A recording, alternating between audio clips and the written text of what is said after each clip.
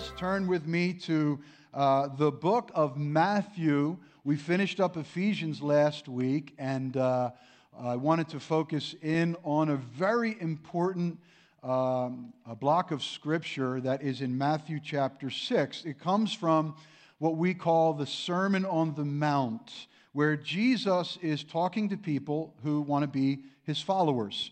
And this message, and really this entire Sermon on the Mount, is meant for people who are serious about their faith. They're serious about serving God and bringing their lives into alignment with His will under His grace and His blessing. And so Jesus is saying here, if you want to be followers of mine, then your lives need to look like this. And so he goes through all of these principles, and we're going to land in chapter 6, verse 19, where he says, "Do not lay up for yourselves treasures on earth, where moth and rust destroy, and where thieves break in and steal. But lay up for yourselves treasures in heaven, where neither moth nor rust destroys, and where thieves do not break in and steal. For where your treasure is, there your heart will be also." Now we understand we are living in a materialistic world, which means that we all need certain material things to survive. There's nothing wrong, there's nothing evil about having or needing material things. We need homes, we need clothes, we need cars, we need food, etc. But we must make sure that in owning those things, that those things do not take ownership of us. Amen? That our need for the things of this life does not become greed for the things of this life. Yes? So Jesus lays out some principles to ensure that, that in a world which worships money and possessions, that He remains first in our lives. Right?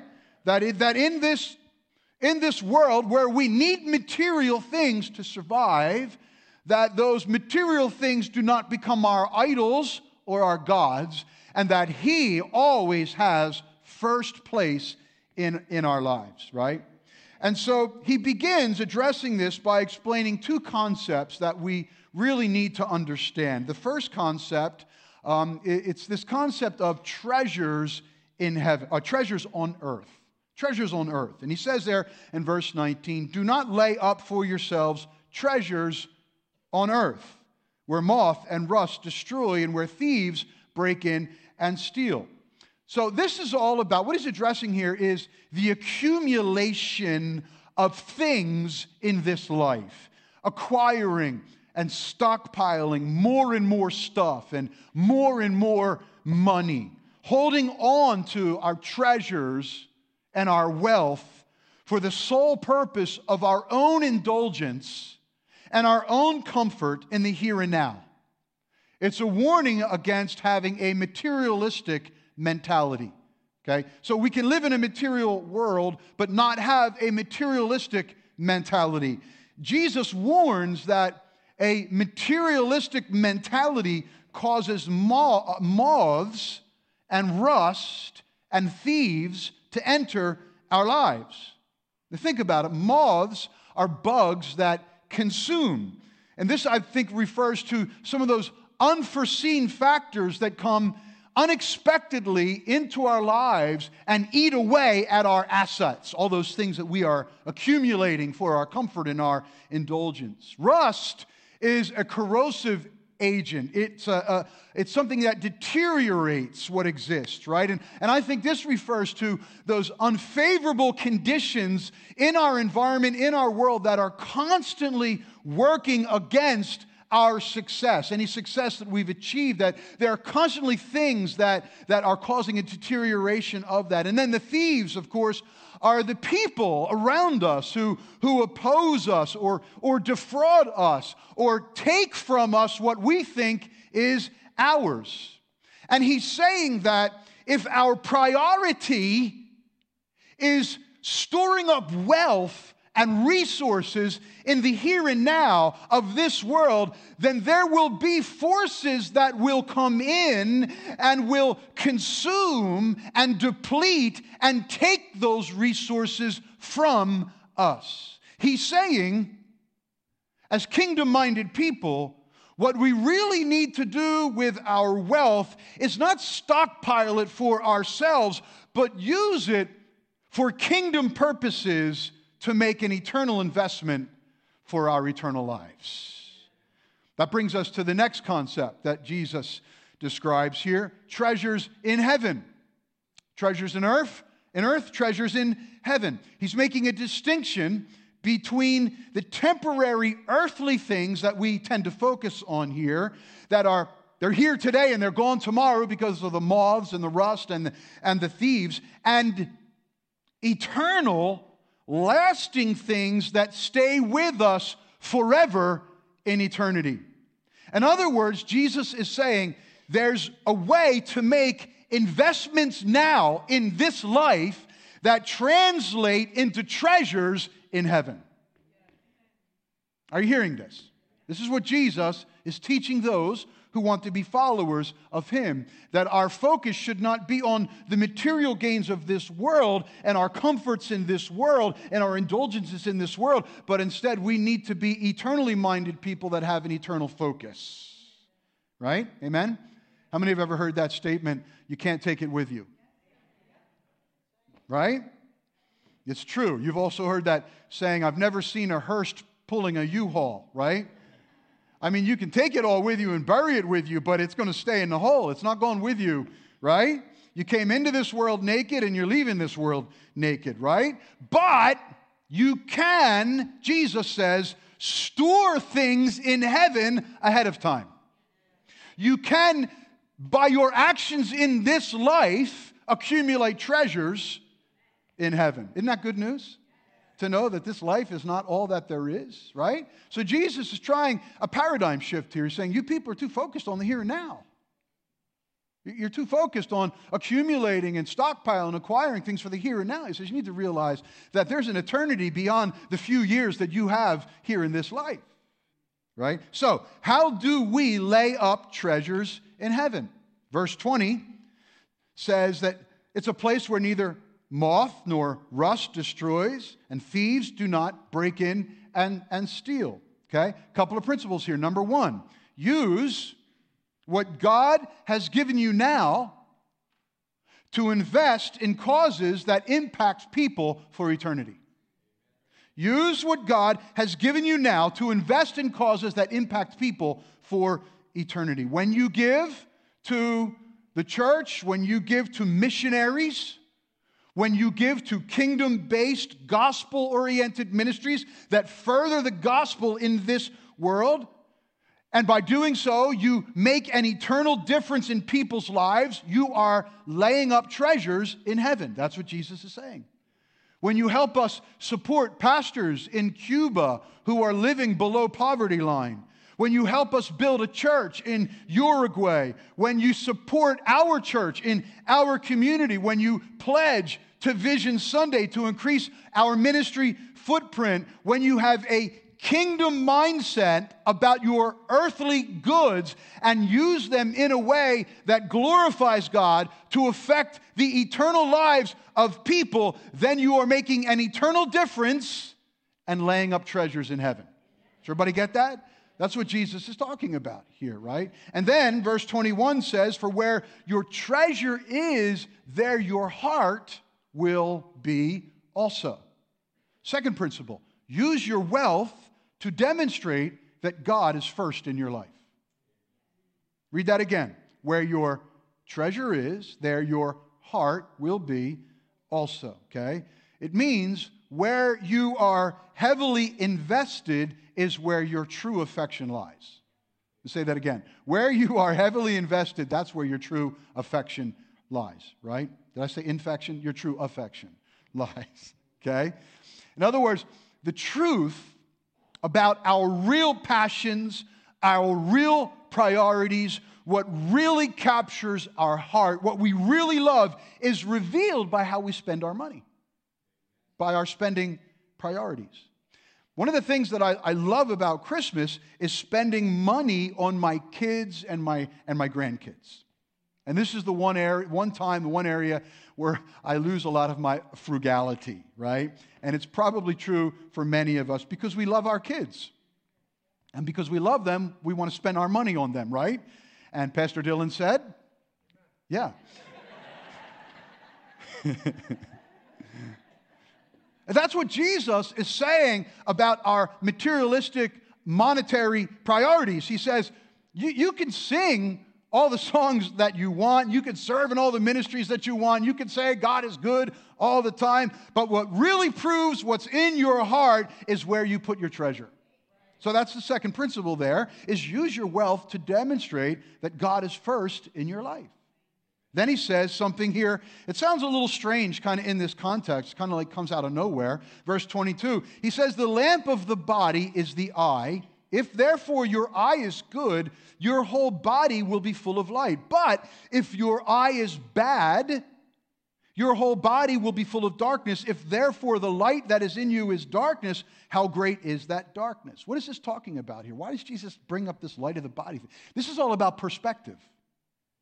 It's about the way that you choose to look at things. Which brings us to the third truth here. Number 3, view your wealth as a means to bring you under God's favor, blessing, and eternal reward.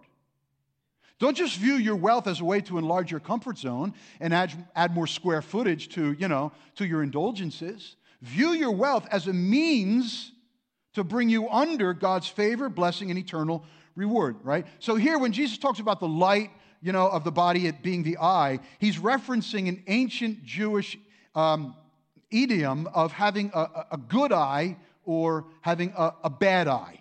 It's kind of like our American idiom, which says, do you see a glass half empty or a glass half full, right? It's the way you're wired to view and perceive things, right? And so Jesus, I think, as he was talking about making internal investments, just as I am now, I believe he was perceiving that there were people in the crowd, maybe like there are some in the crowd here today, who are saying in their heart, well, here goes the preacher, talking about money again.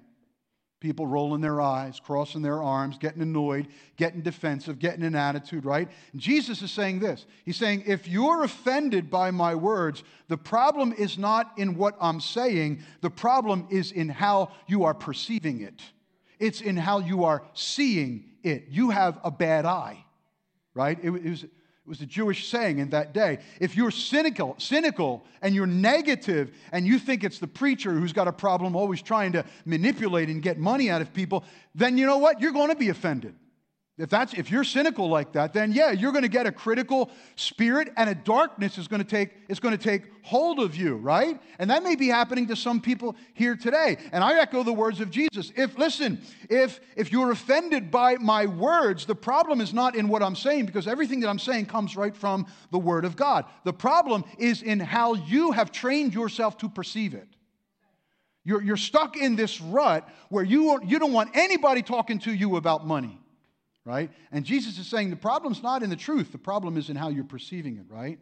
But if you see this truth as it's meant to be, not as a negative, but as a positive, if you can see that really what Jesus is doing and what I'm repeating here today is giving you good truths, giving you spiritual principles on how you can make eternal investments and do these things that will bring you under God's blessing, right? Then you'll rejoice. You won't get defensive.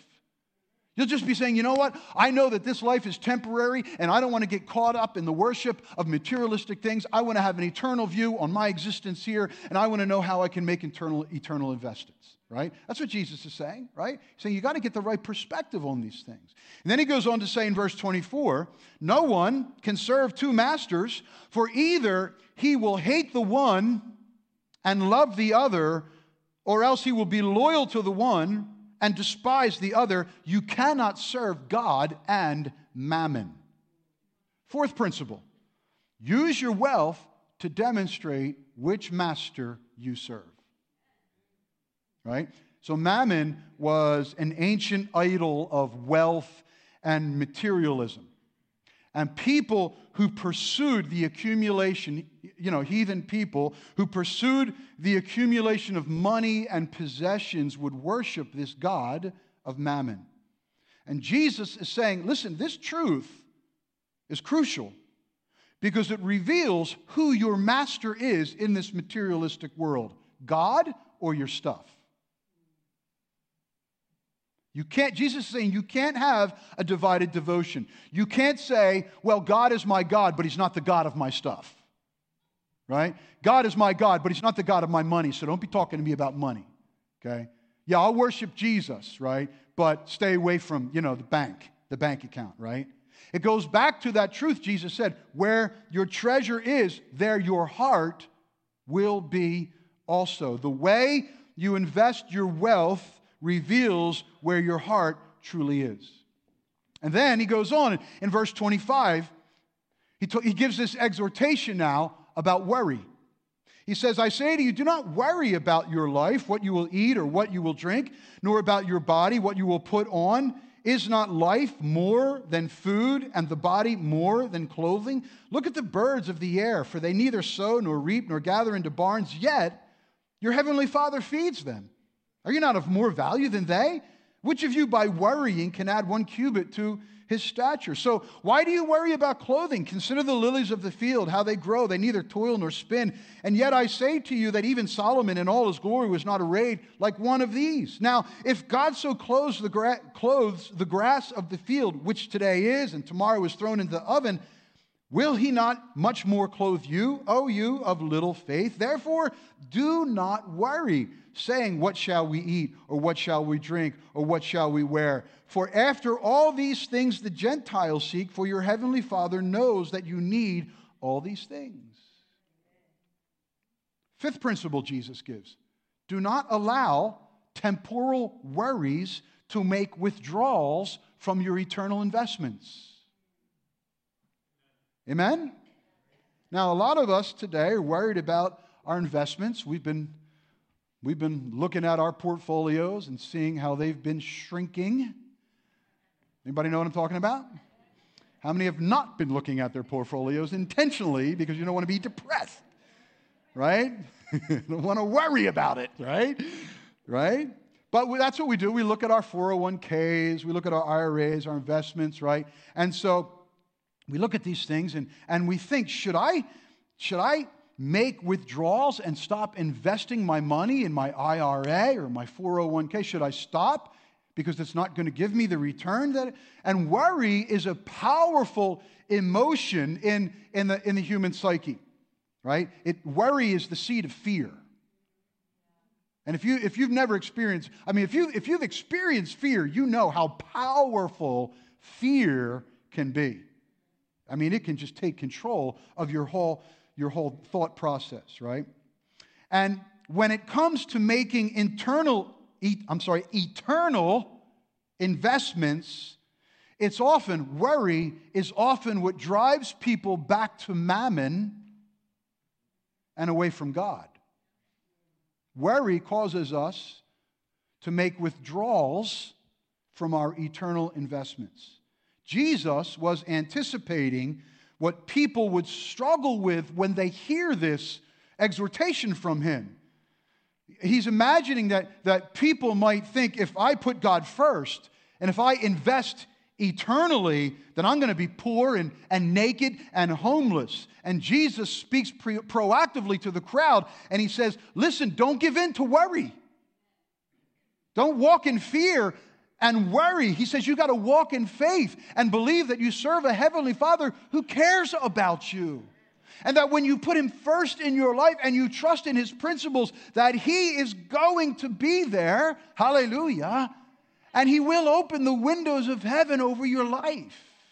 Right? He says, look at the birds, how God cares for them. Look at the lilies, how God cares for them. Jesus says, don't give in to worry. Don't let worry turn into fear and stop you, but have faith and know that God cares for you. So Jesus is encouraging them, continue to make eternal investments, because one day you're going to move from this life into eternity. And you got to provide some building materials for your mansion. Hello? Right?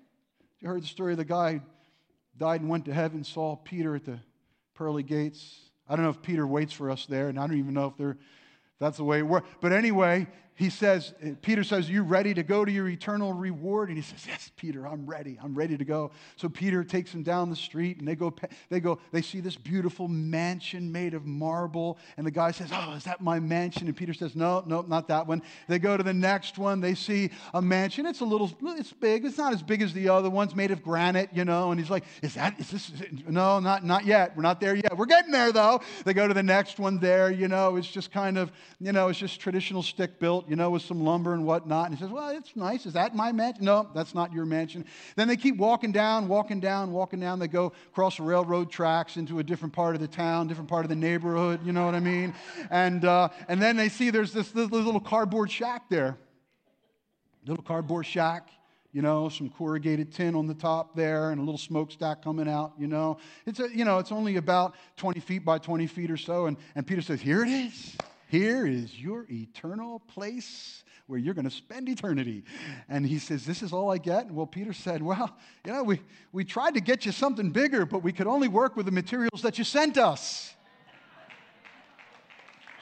Right? Got to give him something to work with, amen? Yeah? Then in verse 33, Jesus says this. He says, after he talks about how God will provides for the birds, provides for the lilies, and then he says this in verse 33, but, everybody say but. But means that there are promises from God, but the promises from God have conditions. Hello? But seek first the kingdom of God and his righteousness, and all these things, the birds of the air, the lilies, all these things that God provides shall be added to you. Last truth. Put God first, and he will provide. Not only eternal investments, but earthly provisions. Amen? Seek God first, and all these things will be added to you. So how do we do that? How do we demonstrate that God is first in our lives? Well, this is what the Bible calls the tithe. Wait a minute, Pastor, you mean the whole time this was a tithing message? The tithe. Everybody say the tithe. The word tithe means what? It means tenth. That's what it means. Returning the tenth, the tithe, to God is the biblical means that he has established to demonstrate that he is first in our lives.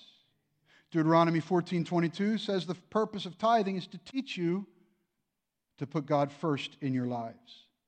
Proverbs 3:9 says, "Honor the Lord with your possessions and with the first fruits of all your increase." Malachi 3:8 says, "Will a man rob God? Yet you've robbed me. But you say, in what way have we robbed you? In tithes and offerings." He says, "You're cursed with a curse, for you have robbed me, even this whole nation. Bring all the tithes into the storehouse." What does that mean? Simply this. If you're not tithing, God is not first in your life. Now, you might say, "Well, wait, Pastor, how can you say that? I love God. I serve in ministry.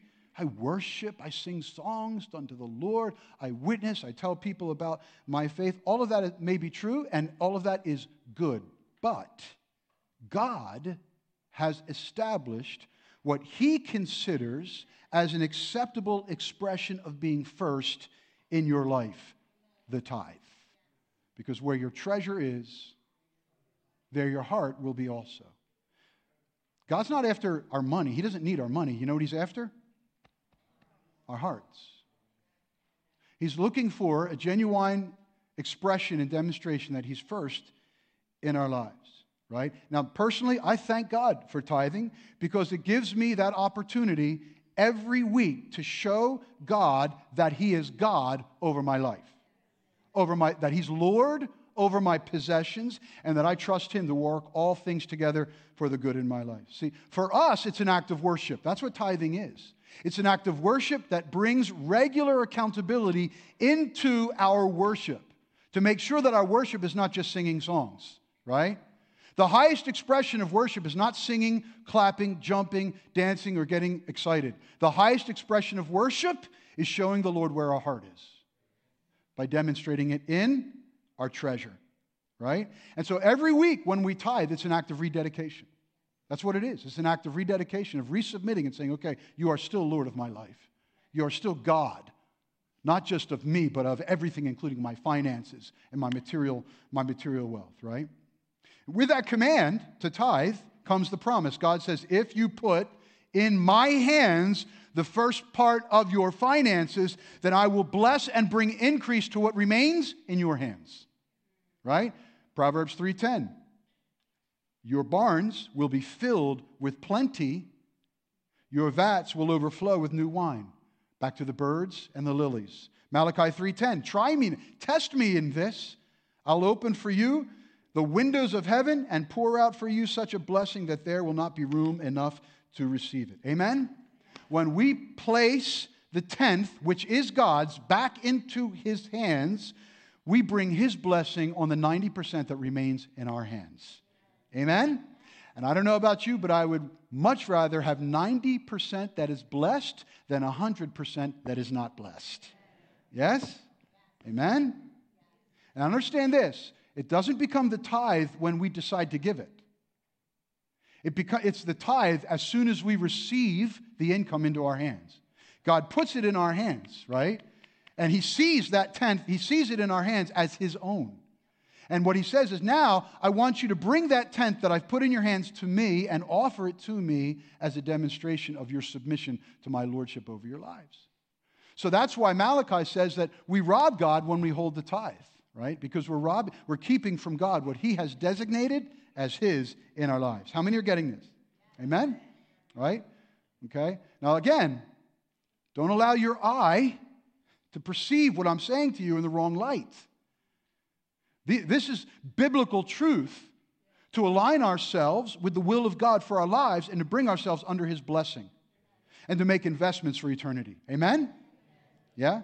And it's not just the tithe that God calls us to surrender. He also calls us to give offerings. Malachi 3:8 says, you've robbed me in tithes and offerings. Right? Understand this. Tithing, we understand we're called to give, right? Given it shall be given unto you. We understand that. Tithing is not giving because the tithe is already God's. We don't give God a tithe and call it a gift or an offering. It's already His. That's like me borrowing $20 from you and then coming back the next day, paying you back the $20 and say, here, I'm feeling generous today. I want to give you a gift. Here's $20. No. The $20 is already yours. Hello? Amen? Right? Giving does not occur until we give over and above the tithe out of that 90% which is ours. How many are following that? Amen? Does that make sense? This is what we call the offering. Okay? And this is what we offer out of our wealth as a gift unto God. Now, next Sunday is Vision Sunday, and we're going to provide an opportunity for you to practice, for all of us to practice what I'm talking about today, to invest in eternity by laying up our treasures in heaven. So as I mentioned earlier, we are asking everyone to come with their pledge cards and their commitment offering to bring that to the Lord as an expression to support the vision that God has given us to build. You're going to be hearing more about that next Sunday and throughout the week. We'll be doing some mailings and some social media. But remember this, that the pledge is not the tithe. Hello? Okay?